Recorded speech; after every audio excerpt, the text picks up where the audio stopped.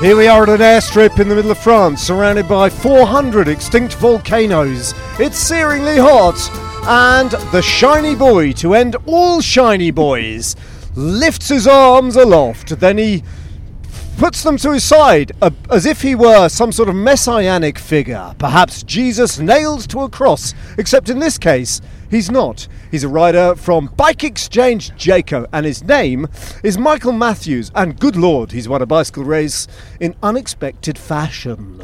Because I think, David, you and I, quite understandably and for good reasons, wrote off his chances relatively emphatically in the commentary. Well, we did, but we also said you never write him off. So we did kind of hedge our Yeah, but bets. that's the commentators kind of like, Yeah. oh, well, just in case I'm wrong, I'll say this. But it was quite unexpected. And It was massively unexpected. I said he was going to win. Did Just you? Putting that out When did you say that? there. Really On air. early, didn't I, Pete? You did. When he was in the breakaway. Mm-hmm. And also No, on this wait. podcast earlier, like I'm talking days and days ago, Yeah. I said the only way or chance he's got of winning the stage is if he gets in the breakaway. Yeah, So I don't know if he's listening, but yeah. Yeah, but No worries, Michael. Anytime you need any advice, yeah. that's super Give us a impressive shout. from Lizzie, and maybe a bit less impressive I think there was from a you. perfect But synchronicity to last night's episode where we finally had you, Lizzie, define a shiny boy. Yeah. And then One of them wins. The, in bold capital letters, the shiny boy wins today. Yeah. Wonderful. Yeah. I mean, I remember actually being on a bike ride with Bling. By the way, who is lovely. Yeah. And he was talking me through his engagement ring. So he'd obviously got engaged with his fiancée and Yep. decided that it's not fair that she gets a ring yeah, without him getting a ring. And he'd got this diamond encrusted bit of bling. My Yeah. God, that's amazing. So it's bling. He is very bling, yeah. I'd But have loved an engagement ring. He delivers, doesn't he? So, Yeah. you know. It was. We'll get back to the final, I think, a bit later. But perhaps we should start at the beginning. what happened to- oh yeah, what, the beginning of today? Well, Well, the race and today, you. we could go either today, Today or or today, today. couldn't we? Yeah. 'Cause- Well, why don't we do today with you? Equality that though, Lizzie, isn't it? well, I Both don't know. get We down, haven't yeah. really had, in the car, we haven't really discussed how our mornings were. So No. should we talk about our mornings? Yes. Oh, should we? Well, Should we? Lizzie, you had a bit of a crisis last night when we arrived at the hotel, didn't you? Do you want to talk us through that one after we recorded the pod? Do we have to? Yeah, so I haven't heard this. we Oh, yeah, you know, we yeah. were unpacking the car Yep. Oh yeah. and turns out my bag didn't make it, did it, David? No, I have been working really hard on logistics management. Major Miller. Major Miller. Thank you, guys. And I was complacent and perhaps just not thinking, because you said yesterday when you were leaving the hotel, Dave, I'm leaving the Brompton, and I didn't go into details. I didn't realise you just left your bag, which we've taught you to do at the hotel. But I'm used to Which just we've taught you to do. Yeah. How hard was that to learn, Lizzie? Yeah. Was that must have been quite a struggle. Well, I'm planning on unlearning it, to be honest. So I got back there, and as the hotel, and I walked in, there were no Bromptons, no bags around, and But who leaves their bag in front of reception? Like, if someone tells you to leave your bag at reception, I would leave it behind reception. Yeah. in this that's car, I don't know why, we've got into the habit of leaving things At the door. literally at the door of the hotel. or Yeah. occasionally on the street outside the door if we're Yeah. feeling really rogue. Passports. Well, if Rolexes. anyone wants a free laptop, you just Yeah. need to find out where we're staying. Yeah. But anyway, it all worked out because it all worked out because because I'm super relaxed. No. yes, you are Yes. super relaxed. Yeah, you were like, and it's, kind. it's okay, I'll wear the same dress on set again tomorrow. I was like, don't worry, Liz, I've worn the same t-shirt twice in a row. It's fine, no one notices. You were actually amazing Yeah, because so we true. arrived. Yeah. We arrived so late into Mende last night, and there's devastating news to your bag was in Saint Etienne But with all your clothes in it, essentially, apart from the ones you were stood up in. Didn't derail you at all. Not in the slightest. these things happen, don't they? I was just pleased Not normally. that Not somebody had stayed in Saint Etienne and they could bring it today. Free boss. Free Boss. Free Thank Boss. goodness for Free Boss. Yeah. Yeah. Shout out to Free Boss. Yeah. To be fair, if he Shout wasn't out. there, he could have asked, Yeah. he could have got on the blower to Ciccone. No, Giulio, yeah? Oh, Tony, why? Because they were staying... because they were literally riding their bikes from Saint Etienne to Mende today. So at a Oh. push, Would've been and it was a Trek Mm. Segafredo bag as well, wasn't it? It Team was. issue bag. Sponsor So correct. Yeah. Ultimately. Osprey. Very nice. Perhaps, rucksack. Ned, you should just give a brief explanation of kind of how we have the team that you used to be on, which was the start team, Yeah. and we're the finish team. for Oh, ITV. Good point. Yeah, so Which me and Gary got mixed up with on the first. Well, that was Our first hilarious in tour. 2019. So most of our operation, well, half of it happens in London, where there are a big team of people putting together the highlights show, and an amazing job they do of it, I believe. I very rarely watch the highlights show because we don't get to see it. But they do that. In France, there are 3/4 of the team is at the finish line every day. So we bang on, as we're doing now. We're transferring from Mons to Carcassonne, 274 kilometres left on this journey. And we then set up at the finish line every morning, having arrived pretty late in the evening before. The only exception to that is Daniel Freeb, who with Liam and Andy, his sound engineer, Liam's a cameraman, they hang back at a hotel close to the start line, which is why Daniel then goes to, and he's able to interview riders at the start before. But then they have then they have to be at the finish line as well, so they have to excuse me, before the race leaves, they have to shoot along in the car on an off-route itinerary, often like maybe 100 kilometres longer than the actual race. Sometimes they've got to get to the finish line. Do they have police escort on that? No. They're just on. They are They're on absolutely. their own. They're off the race entirely.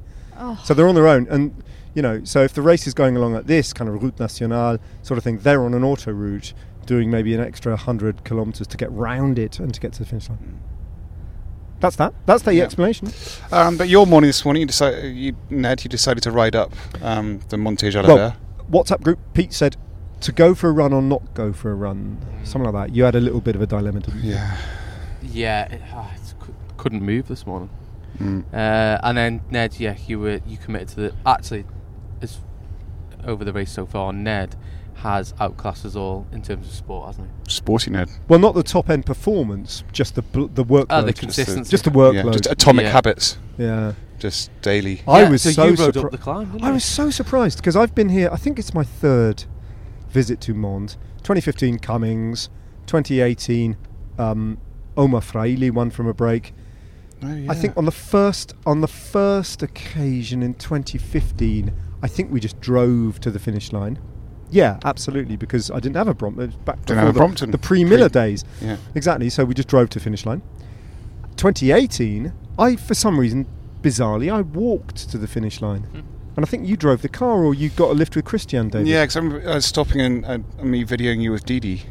With Didi the Devil. Yeah. So you drove up, I think. Yeah. With Christian. So I'd never actually understood, and today I understood. I went up on a Brompton, up the climb. It's not far, but I had no idea how hard it was. It's very difficult. Oh, so I actually suffered more. Genuinely I hated it and wanted to step off more today on this 3-kilometre climb than I had done in Alpe Than d'Huez. Portobello's? Well, no, certainly Portobello's was a joy, but on Alpe d'Huez, I mean, it is a savage climb, and that was really instructive when it came to commentating today. Yeah, it does, because in the race it gives you You don't really. Yeah, you get could it. commentate a lot better because you could understand what Michael Matthews was going through. Well, I couldn't really, could I? But what I did know. What, Lizzie? What I did know. Oh, yeah. Go on, Lizzie. No, I mean, I can see the similarities, definitely.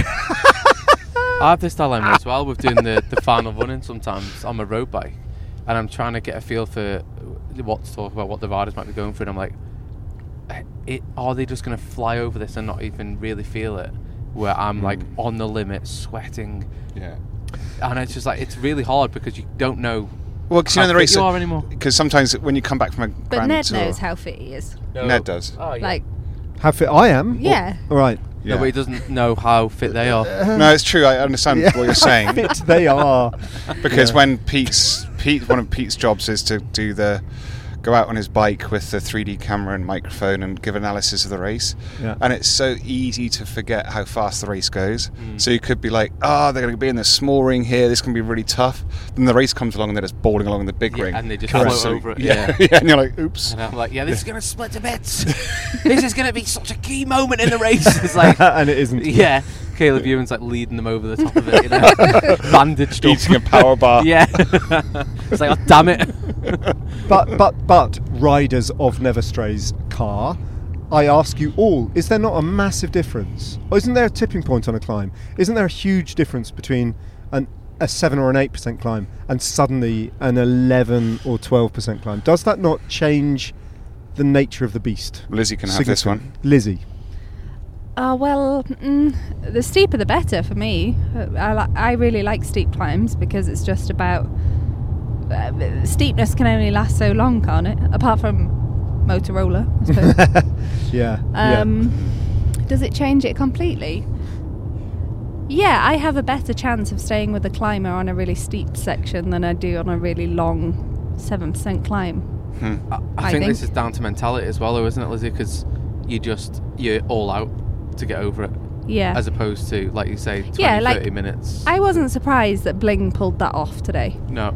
Given his characteristics on that climb. I agree. I mean, I think... With hindsight, I agree massively, obviously. Yeah. I mean... I think it was obvious that he was going to win. Yeah. But it's not... So, there are races in the calendar that are quite famous for sprinters' climbs, right? And I think of the Dubai Tour and the Hatta Dam climb that Caleb Ewan has won, which is a 200-metre effort at 20%. But that's all it is. But this was so long. But Ned, look at who was behind him out of that breakaway, and it says a lot about the style and type of climb. Yeah. Bettiol. It wasn't. Yeah, Flanders winner. Wasn't the pure, Do we know any Flanders winners in this car? Is it Pete? Yeah. Pete, did you win the Tour of Flanders? I bloody wish.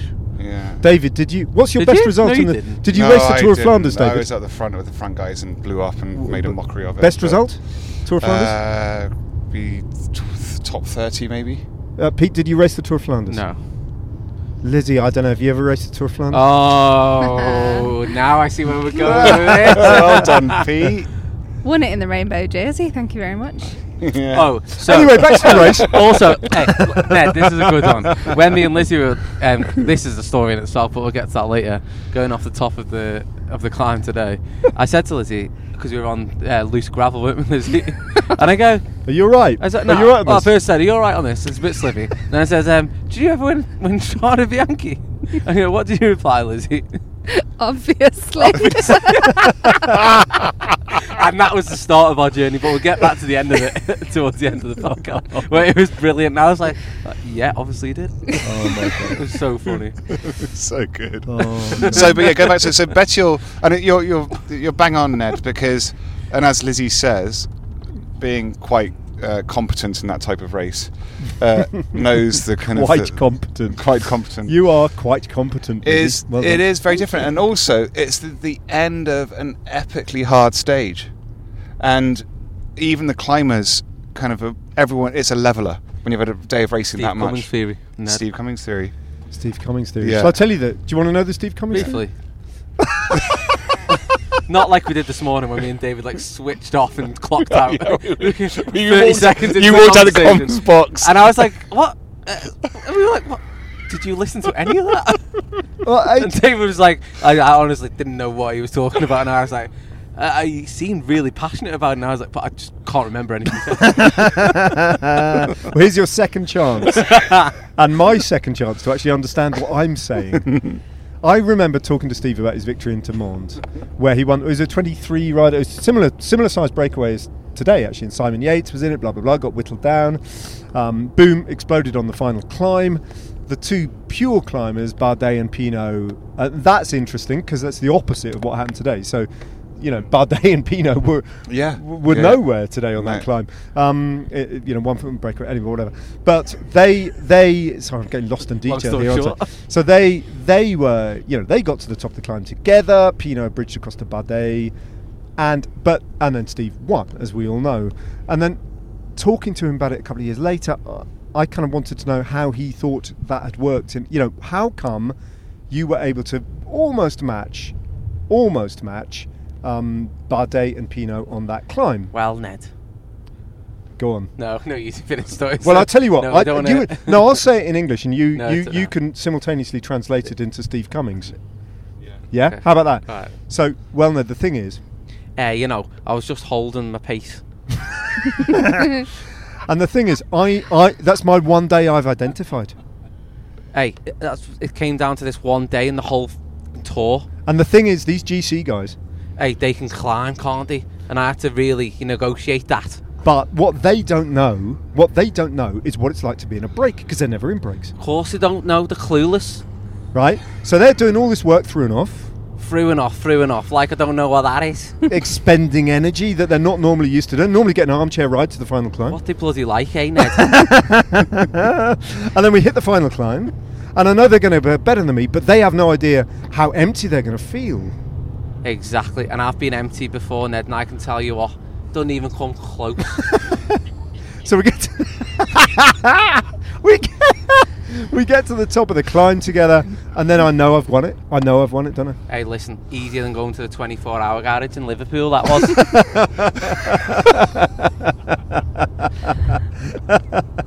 One attack, aerodynamic, Exactly. get in the tuck. Yeah, and we talked about this, didn't we? It's deceptive. Deceptive. Because he attacks, and he sits down in the saddle, and it doesn't look like he's going anywhere, No. but you can't get him back. No. It's And like, it's winding up. He's winding up or holds the gap. Yeah. But you can't get across to it. Because I had that in the Nationals when he won on the Isle of Man, which was bloody awful, because that's probably the race Were you out of all my... Did you get silver? No, I just gave up. I got 4. Oh, did you? But I In was fairness, close. Pete rode like an excited 12-year-old. Yeah, I tacked into a headwind up the mountain with 120 km. But Rational you as were ever, the Pete. strongest Anyway, in that race. we hit the mountain, and I was like, well, this is like, I need to go now. And it was headwind. But I was definitely stronger than him. But he won, and fair play to him. But going back to, the Nationals, it was exactly the same. Because you think he's attacked, and he sits down, and he gets like in his tuck position. Yeah, he does. And you think, oh, I can get to that. And you just can't bridge the gap. It's unbelievable. And you see it when he goes after these early breaks as well, because he just holds them there, and then he's just gone. Early breaks. Should we talk about early breaks today? Well, Yes. So we came on an hour or 3/4 an hour after the race had started. We came on air live. So Lizzie and Pete are standing there next to Gary, waiting to, and the race is already underway. And boy, was it underway today. And I'm normally sitting there just, doing the final little bit of my notes and getting ready for the inevitable break, just trying to work out who's in the break and all that sort of thing. And I look up and all hell is breaking loose. Yeah. The first indication we've got that there's a serious bike race underway is a helicopter shot that reveals the yellow jersey on the front of this small... We don't know how big this group is, but he's ushering quite urgently Nathan Van Hooydonk, his teammate, onto the front and saying, ride. And we're going, what's he trying to ride? And there's no Jumbo-Visma riders we behind him. can't see what he's trying to chase or anything. No, because we had shots of the group. There's like 15 riders off the front, and there was no Pogačar there. There were no GC threats. No, But it then the was all helicopter quite- went to a different shot, and it was just you had the yellow jersey, you had Vingegaard and Van Hooydonk. Was it Van No, it was Van Hooydonk. Van Hooydonk, Yeah. just dragging. But then it kind of opened up, and there was no Jumbo-Visma rider for 30 or 40 riders behind them, and we were like, "What are you chasing?" Yeah, and then We it had no cuts back idea. to the front of the race where you've got this kind of massive disarray of riders who've all been attacking on the in the opening phase, and then suddenly you go white jersey, Yeah. but somehow on this first climb of the day, Pogačar has attacked. He's just gone, He's just gone bugger absolutely, and then suddenly. The next, then you note the presence of Wout van Aert. You go, Wout van Aert's Wout van glued to his wheel. Just glued to his wheel. Just glued to his wheel. Immense. He's immense. And then Every day we talk about his immensity. And then there's another helicopter shot, and you see Vingegaard, who by now Van Hooydonk has done all he can on this climb, and he's isolated, Yeah. and he's committed, and he comes shooting up the side, Yeah. and he latches onto the white jersey group. You know what I thought was so cool about that? Because you never see... Because we get to watch the first hour of the race, and sometimes the viewers get to see it, but we can always watch it. And it's such a battle, but it's different types of rider. The GC racers aren't involved. Never. So to watch a GC racer kick out in that first hour where everyone's flat out, and it's classic sort of narrative of people blowing up, going hard, and just comes ripping by people. Yeah. And it was, you can imagine all those guys that are up there, they're used to these situations, the Quinn Simmons, kind of all these riders that have been in all race. Then the yellow jersey kicks in their race and just literally leaves a vapor trail behind them. It was so cool. Yeah. So occasionally you just need to see how good they are. How good they are. And they just wait until the end of the race. There's a reason why they're going to win the Tour de France, and the other guys at aren't. At any moment at that point in the race, and this is what we forget, they can do that. Yeah. They can literally just go, okay, and they can just push the button and just go by everybody. It's bonkers how strong they are. Lizzie, that was super exciting, wasn't it? I know you guys were watching it as well. Yeah, he's quickly becoming my favourite. Is Pogacar? Pog. Oh. Yeah, Pog. I just think it's so cool. Yeah. To just race like that. And I don't know if it was planned or not. I don't know if he was just holding his position, like at the front of the peloton, and everything kicked off, and he just thought, actually, like, they're quite far behind here. Let's go for it. But just to even if it just to follow your instincts like that and not be so controlled and like consider it is so cool. Because that was the first thing when you came into comms with Ned and I at the beginning. That was the first thing you said. He's so cool. Yeah. How would you kind of explain that to our listeners? Kind of we've seen so many different bike races. What makes him so cool? In your opinion? In your opinion, yeah. Well, who else's opinion? Well, can you do it in the opinion of Theresa May, please? I mean, honestly. No, because Lizzie thinks it's cool. Well, exactly. It's got to be in her opinion. Someone else thinks. That's why I'm asking Lizzie for her opinion. Well, yeah, exactly. So didn't he qualify for Pete, did I was just backing up the shot. All right, okay. Let's let Lizzie say. Yeah. I think the coolest thing is that he's not afraid to fail. Yeah. Like, he just does it. And I think that's really cool to see from somebody who's under so much pressure in the position he's in. It's like he understands it's only a bike race. Yeah. And I true though. Am I allowed to say that at the Tour de France? You are. No, 100%. Lizzie, it is only a bike race, just like it's only your opinion. No, it's flipped. It's different for him now. He's chasing. So, we spoke about this in the commentary. The difference between nothing to lose and nothing. Everything to lose. Everything to lose. Everything to gain and nothing to lose. Yeah. No, everything to lose or nothing to lose. Yeah, you say that. Got there in the end. You say that, but he also rode like that in the yellow jersey. Yes, you're right. Yeah. That's how he got the yellow jersey. Yeah. And that's how he did it in the Vuelta as well. And it's I'm with you because it's so inspiring and it's so rare to. Wout van Aert, he's cool because he's just dominant and like basically a Marvel character. A specimen. Yeah, he really is. He's just a superhero. But so is Pogacar, but in a different way, because Pogacar, he has this, and you were saying when we were doing the podium ceremony for the white jersey, this grin he has, it's totally genuine. It's amazing. And and he's in the race, he's so relaxed. He is, I agree, Lizzie, he's just playing. It's for him. It's never been anything different. He goes to bike races, and they're just bike races. It's funny when you talk about the Marvel characters, isn't it? Because for me, Wout van Aert, even though he's in green, he's not the Hulk. Because with the Hulk, the Hulk becomes someone you don't know. You don't know when he's going to get angry or when he's going to flip into Hulk mode. That's Sagan, and that was Sagan. But also, in a Yeah. way, like who would forgot? I mean, I've watched all of the Marvels. I don't know if the listeners have or you have, David. But it's you could.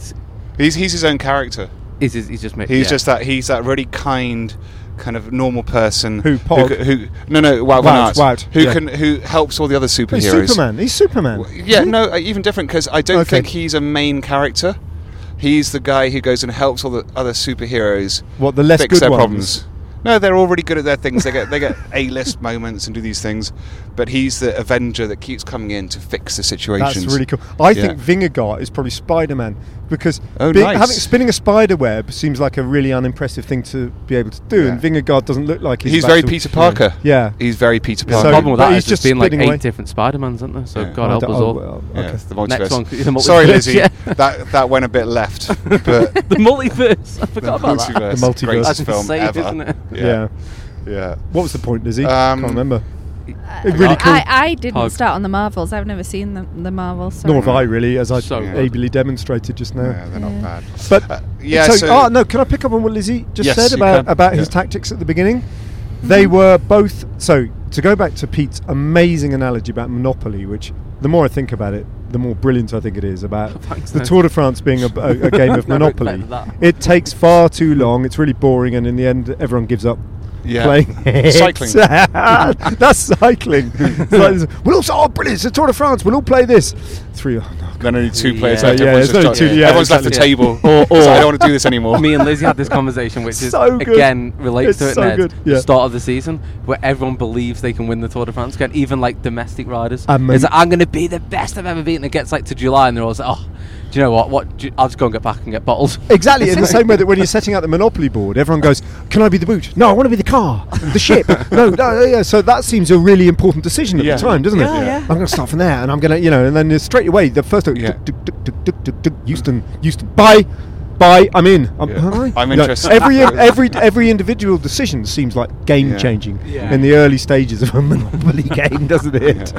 Yeah. But the whole it's so good, the Monopoly thing, Pete. I honestly congratulate you on that. I'm enormously jealous. So Pete did win the podcast yesterday, then? I think he's won the entire tour of podcasts with that analogy. 'Cause it's so clever.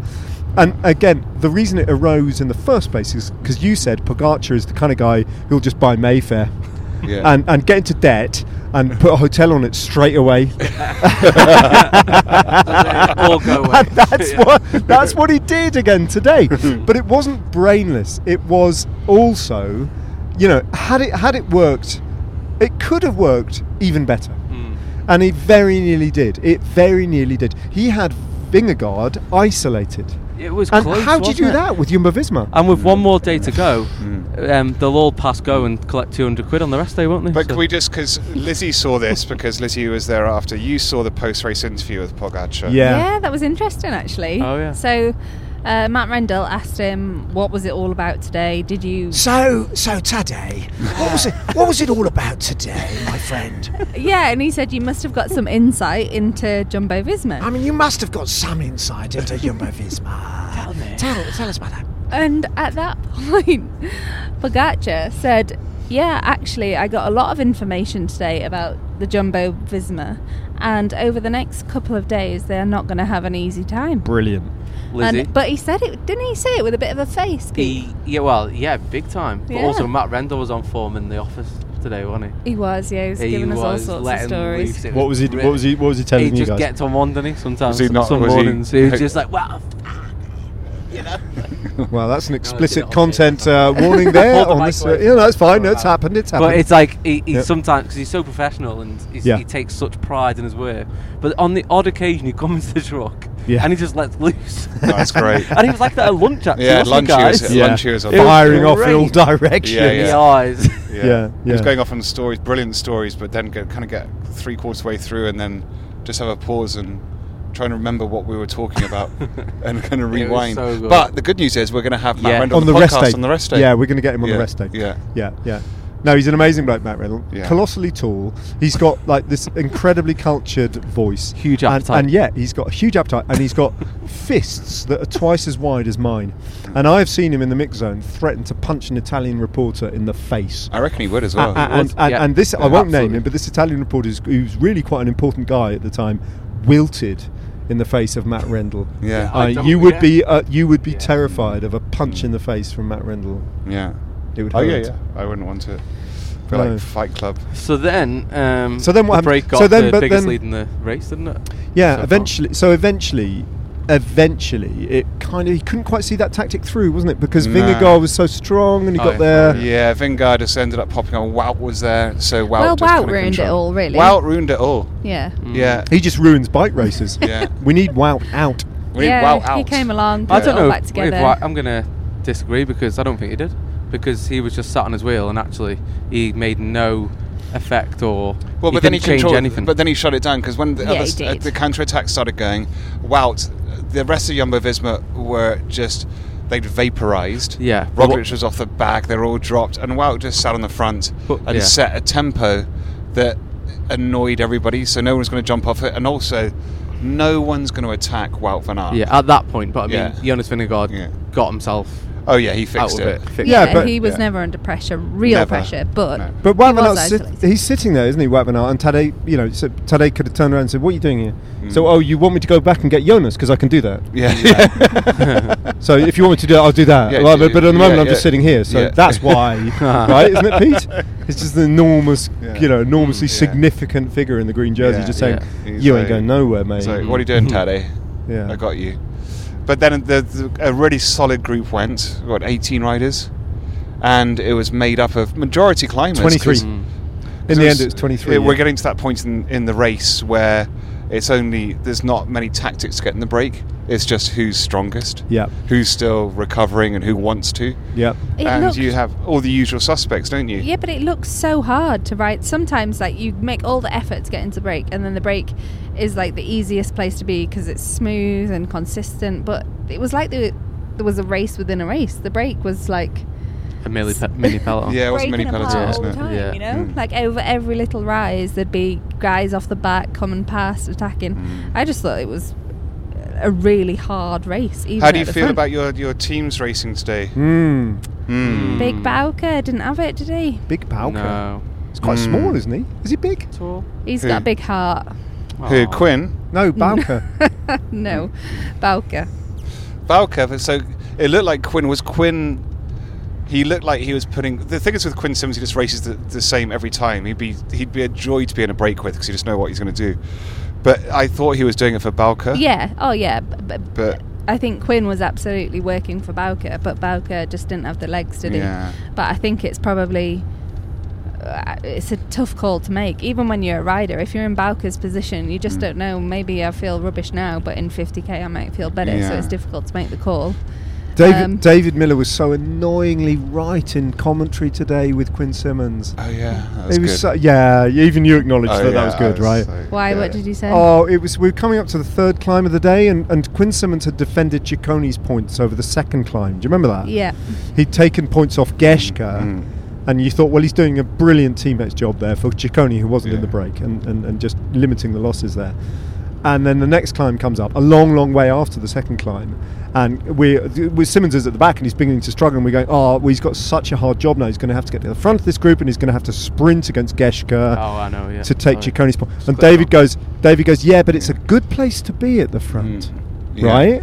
Elaborate, David, and then what happens? So I've been in places before I've had to defend mountains points, either for me in the jersey or for teammates, and it was quite rare in my career. But when I did it, I found myself racing differently because it was the last thing I wanted to do, but it ended up being the best thing for me because I would be at the front over the top of the climbs, and I could race differently.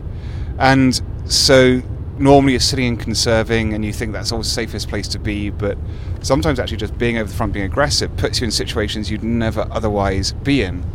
And I kind of thought although it was a loathsome job, as you describe, Ned, for Quinn Simmons to be in a situation but also defending his teammates' points and trying to secure them, I thought actually this is really good for him because he can then race differently. He wouldn't have thought of this. He'd be conservative at the back, kind of reading what other people are doing.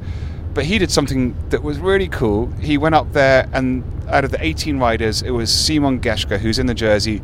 Quinn Simmons came up there again on his wheel, and I guess they kind of, it was brilliant because the rest of the break are completely uninterested in securing points. So they're going for it, Simon Geschke and Quinn Simmons, but Quinn Simmons just dropped off his wheel. Said, I'll second for second. Yeah, and then suddenly crossed the line and went bang. Geschke and sat attacked. up, Simmons went on, and it was a big bluff. It was brilliant. It was kind of old school. It was kind of, and so I think sometimes you got to get inside their heads and realise. And Quinn Simmons got that attitude where he's a pure racer. Yeah. But unfortunately, it didn't work out because he was putting himself on the line, and that's eventually what set off Michael Matthews' move. Yeah. Because Quinn Simmons doing that over the top of that climb, the third climb from the finish, he ripped off the front and he pushed it on as he does all the time. Everyone started attacking, going everywhere, and out of the 18 riders, there were 3 teams who had 3 riders: Bora Hansgrohe, Israel Premier Tech, and EF. Yeah. And so you'd expect them to have been launching a rider first. That's what I would have done if I was there, send one off. But think Quinn Simmons went off. Like Quinn, that was a really good move from Quinn, but I think a lot of the time you see Quinn pushing it too hard, and then he does miss the race. Yeah, he's so move. predictable. I agree But I with you. think that's probably just an inexperience. I mean, he's come from being the best junior in the world, deciding and dictating the way a race goes, and being able to race like that. And I don't think it's quite caught up with him that he can't do that still. Lizzie, look ahead. Can you see there? There's those spikes Yeah. there. So we're going through the most beautiful landscape. The sun's coming down. It's very much kind of Massif Central, and you have So Norman Foster? There's a Norman Foster. It's the Millau. Yeah, so bridge. Norman Foster designed this astonishing viaduct that we're about to go over. Yeah, this is pretty And magical. when we get there, I think Lizzie should probably do the bridge. Yeah. Right? Take it in terms of describing Yeah. it. But for now, we're just going to... Do you know, in between the bridge now? for now, Pete, Okay, sorry. I'm directing this. Go and all Gary Imlock on me, innit? For now, we're just going to hold for 3 seconds. Yeah. What were you going to say, Pete? I was going to say, could we replicate the commentator's book on, the chapeaus? The chapeaus. Chatels. Almost find what the bridge is on Google. Yeah. Give it to Lizzie, hand it to her. Yeah. I'm just doing it now, And actually. We've she can got read we've out got a few in kilometres. We're perfect- seeing it in the distance there. We're perfect about pronunciation. 5k maybe, And then maybe we a bit can more, really 6k. figure out to how go. difficult it is. Yeah, Yeah. yeah. Because I'm looking forward to it. So I'm not, what we're I'm going not, to do? I'm not nervous. We're going to carry on talking about the race until we get to the viaducts, Mhm. right? Right, okay. And then Lizzie with her. So without being self-confidence. like condescending Yeah. to Quinn Simmons, he's the type of guy, David and Lizzie, that when I got on a break and he was there, I'd be like, Got yeah, you. Yeah, yeah. happy days. No, he'd be my dream to have Yeah, a break. because he's not really threatening. You know No. what he's going to do, yeah. and He's happy to be there. he's happy to be there. Yeah. So, and I think that's what Michael Matthews did. And Michael Matthews was there. He was on his own. There were the 3 teams with 3 riders. There were other teams with 2 riders, and he was on his own.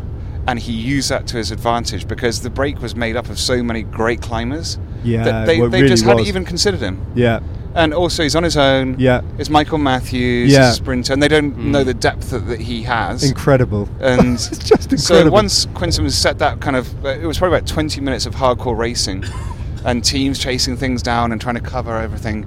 He just went off on his own and counted everything as it lulled, and you thought, oh, okay. I mean, it was a tailwind, but he was off there for maybe 15, 20 minutes on his own Incredible. until 3 riders bridged up to him. Again, all the teams with 3 riders missed it apart from Bora Hansgrohe. I find that remarkable Yeah. that you've got 3 riders in a move and you missed the move. Yeah. It's like- EF had a bit of confusion today because they were Yeah. clearly at the beginning riding for Nielsen Powerless. Yeah, that was. And then the wheels came off with Yeah, it Powerless. was- it and then was they a had bit to of a think mess. again. They go, oh, now what do we do? How are you going, Iran? Yeah. And also, Yeah. Bettiol.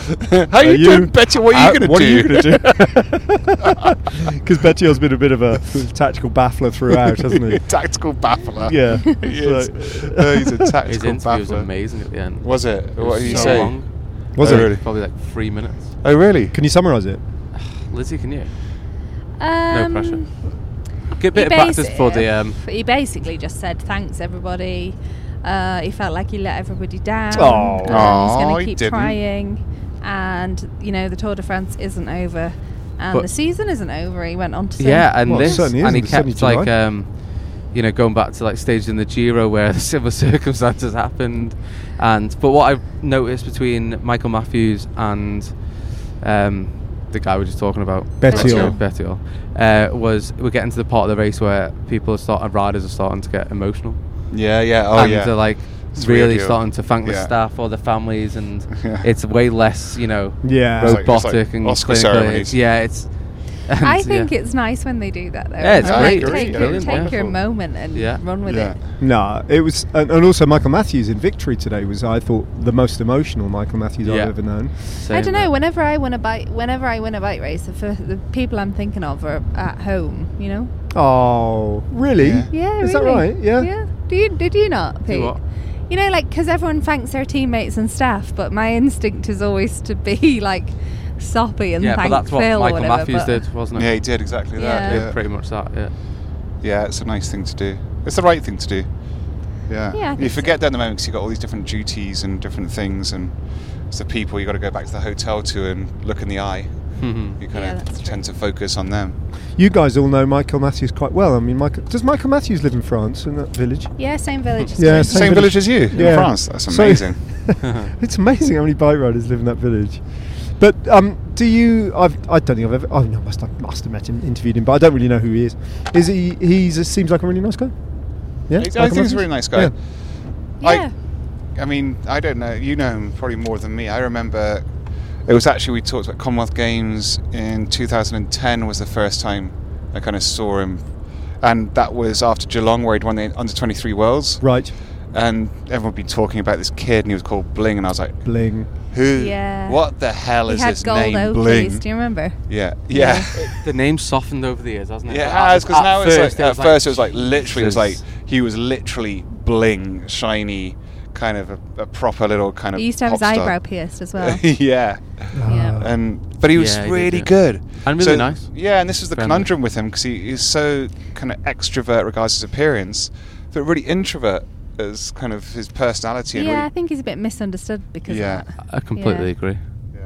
And he also made it very clear in his interview that he feels misunderstood as a bike rider as well, because, as he amply proved today, there's a load more to him than meets the eye. So we've now hit the péage before the viaduct.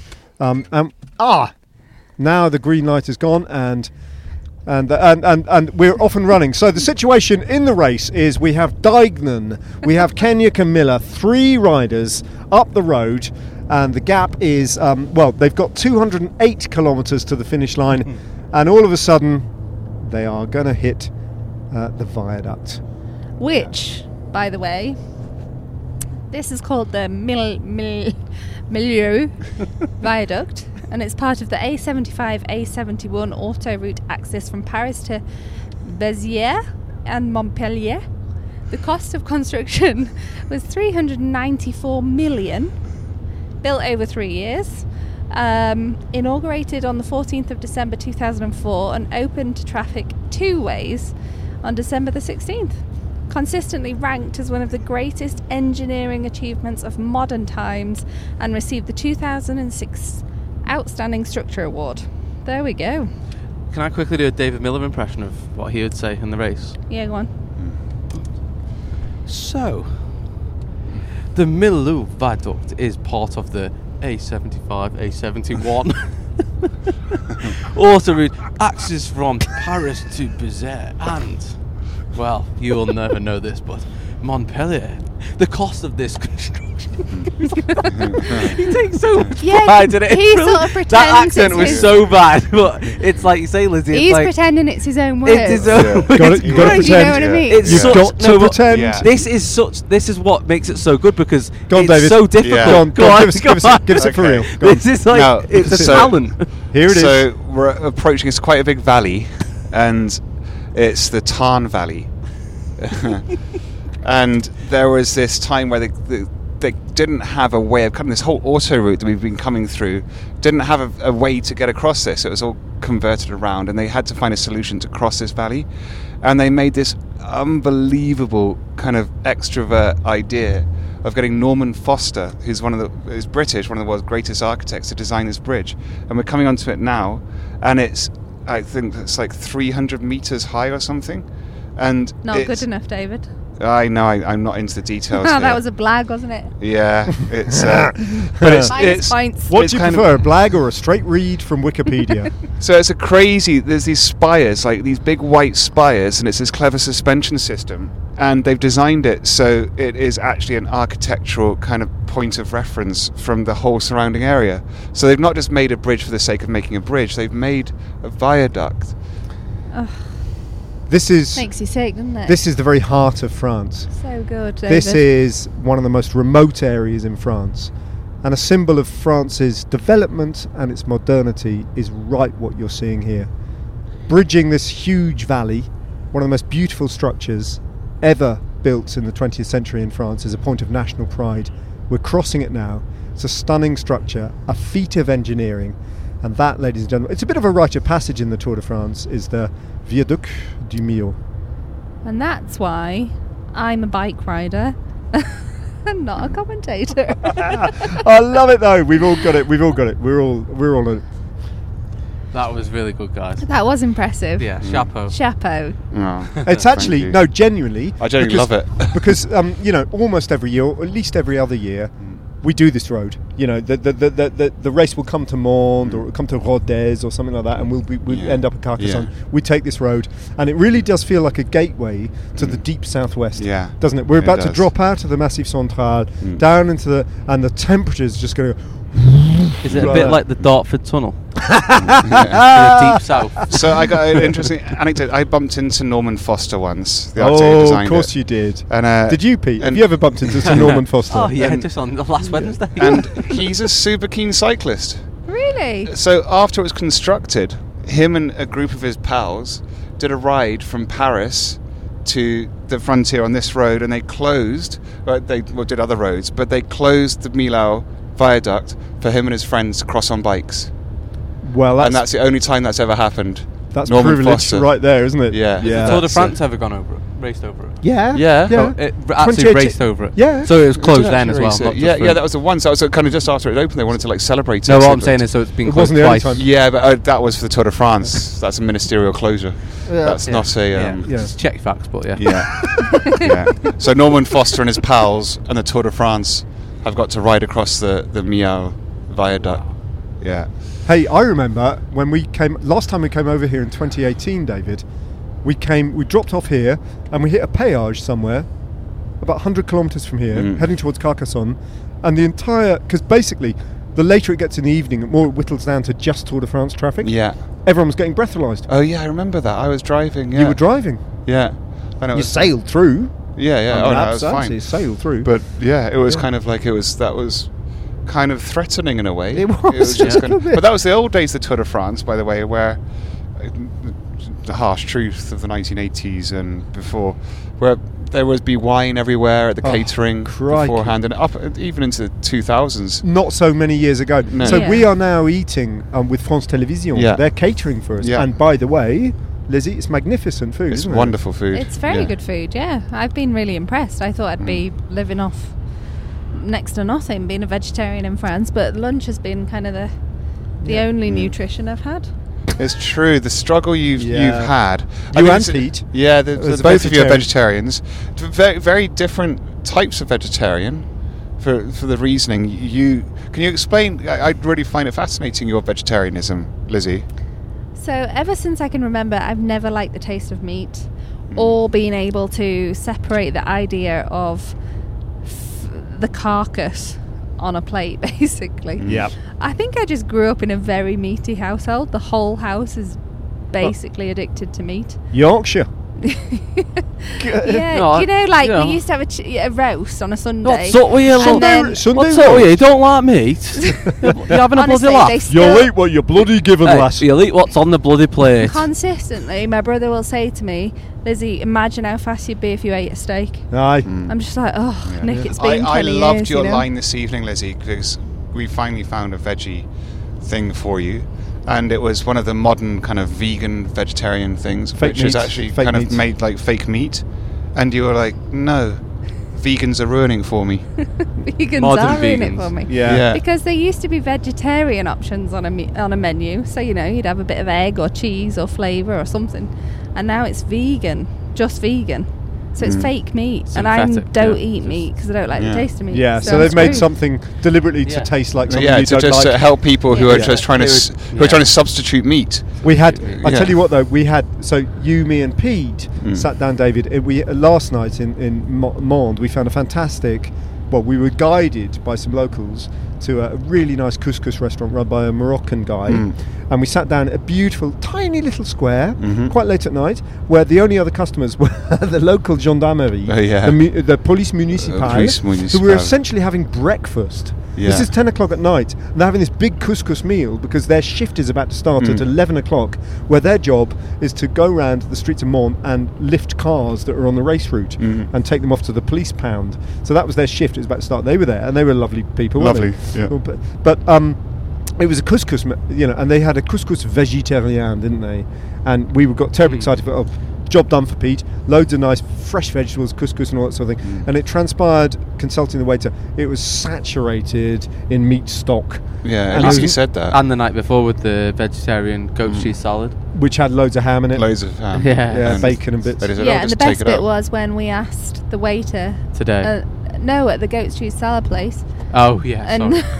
the manager comes over and was just like, "Push it to the Just side." push it aside. What's the issue? What's the issue? Yeah. What's the big deal? It is remarkable. I love France in all sorts of ways, but this attitude I find incomprehensible and indefensible. Yeah. And it's the hardest place to be a vegetarian. So I think, in it's the so world. tough to have like a real valid opinion on a country as a whole, though, isn't it? Because for me, it's like I ate meat until I was 3 years ago. So yeah, until I was almost 30, and I couldn't. And again, going back to culture and your upbringing, I couldn't comprehend not eating meat. So then to come to a village where a restaurant's run by someone who ate meat all their life, they haven't experienced. Do you know? So it's like it's hard to almost judge them because. Pete, do you want to explain I your think that's your fair. conversion? I think it's a really generous attitude. Yeah. But yeah. Go on, explain. Right. So long story short, a bit like Ned's. Ned talking before about Steve Cummings' win 2015 when me and you clocked off. Bring it back to the cycle. Right, so long story short, yeah, there we go.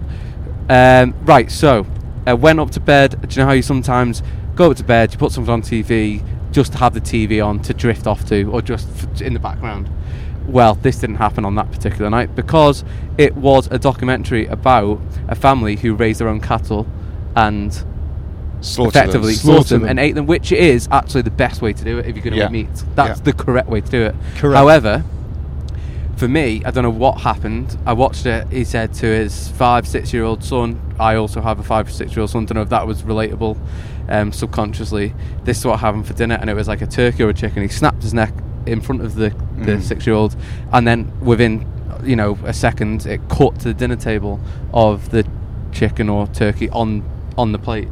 And the next day, I didn't even think much of it. In the evening, I woke up, walked downstairs to make breakfast, and I said to my wife, I don't think I'm alright with eating meat because I feel like I couldn't kill a chicken or turkey to eat it. Yeah. And then with that, it evolved. So I was vegan for 9 months and then realised the crux of the matter is I wasn't a vegetarian or vegan for a reason. There was no like deep down reasoning behind doing it. So then I was like, what am I doing? I love pizza, I love parmesan on my pasta, I'll just be a vegetarian. But then as the years have gone on, now the thought or the smell of meat and the fact that I have to kill something to eat it doesn't agree. I can't even fathom it. And what's really bizarre about the whole situation is I ate meat every day. For 30 years of my life and never even thought about it. Yeah, I think it's really good, Pete. I really admire that, Pete. Yeah. I do. Well, whether it's good or bad. No, the reason why I can't get my head around it is because we have this conversation with other people, and for me it's not an option, so it's easy. Do you know what I mean? So if someone if they're not psychologically, for me I can't eat meat, but if someone can and they're trying to do it for different reasons.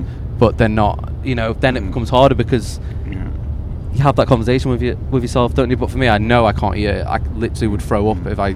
Yeah, I've seen you in the presence of meat. And that's why it makes it so easy because it doesn't. There's no choice. Well, that's good. So back to the race. We're on the final climb now. Yeah. Are we? We'd better make it quick because it's quite a long pod. Let's do the final climb quickly. Do the final climb. Boom! Adamant! Which bit are we? Are we the break? We're at the point where unexpectedly, Michael Matthews leaves Grossschartner. Felix Grossschartner, which is, I think, the only rider in the history of professional road racing to have 3 consecutive S's in his name. I've shared many a drinks with Grossschartner. What's he like? Absolute legend. Good. Oh, really? Yeah. I like that. Salt of the earth. Yeah. Talks about going skiing with his dad, like on these long marathon skis that they go and they stop at these huts and have beers and then ski back home. Brilliant. Absolute legend. Lizzie? Yeah. Grossschartner? I think I've been to a wedding. His wedding? Well, his wedding? Lizzie? No, would he have been at Sam Bennett's wedding, maybe? No, he wasn't. Well, they were Bora. Was I there? No, I wasn't. There was a Bora rider there. He was Austrian, I think. No, that was your wedding I was at. That was yours at Phil's. I remember that. Hey, I was at Sam Bennett's wedding. Obviously doesn't like me enough. But hey, you probably were. Grossschartner probably was there.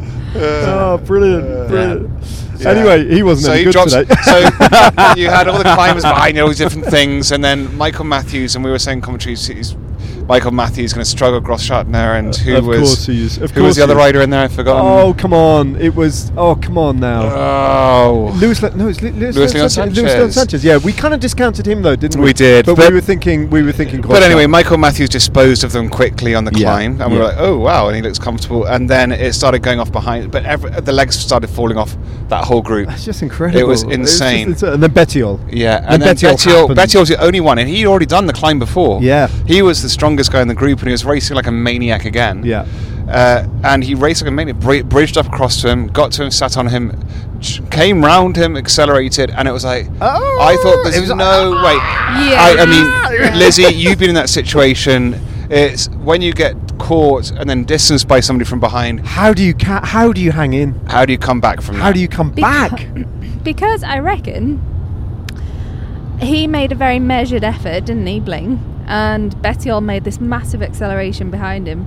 And you don't give up on that kind of climb because you know people are going to blow up. So he would have had information that Bettiol was coming across to him. So he would have maybe, took 0.5% off his effort. Or Knocked whatever. it off 5% or Yeah, whatever. Yeah. and then yeah.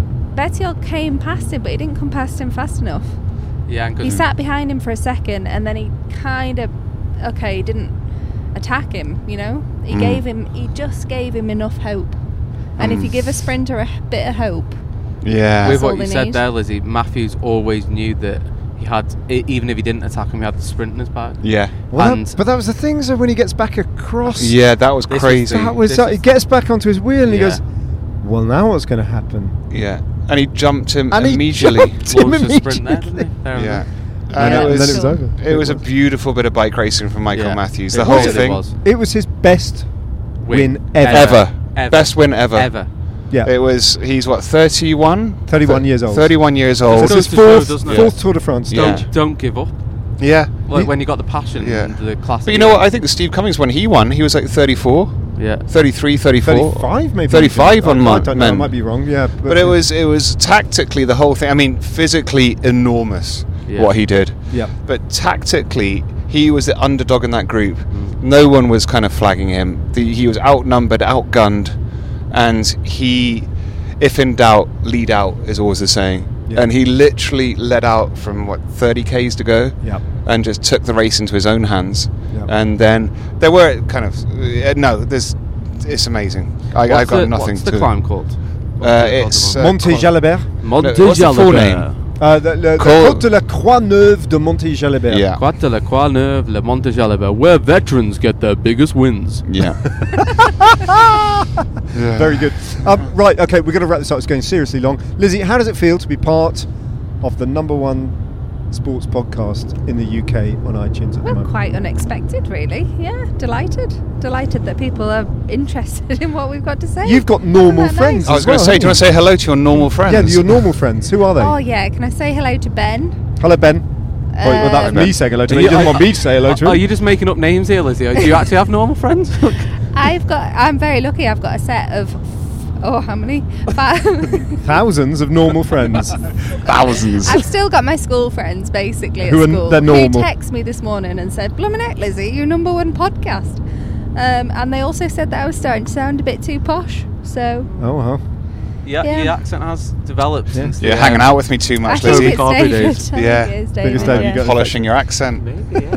Yeah. I've lost my Irish twang Just like while my I've been here. Yeah. my attitudes and my Yeah. way Yeah. of life, David. I help Yeah. you with that as well. Yeah. I tell you what, Lizzie, you'll get back to this village in France where you live, and Phil Diagonal will look at you and go, "You've changed."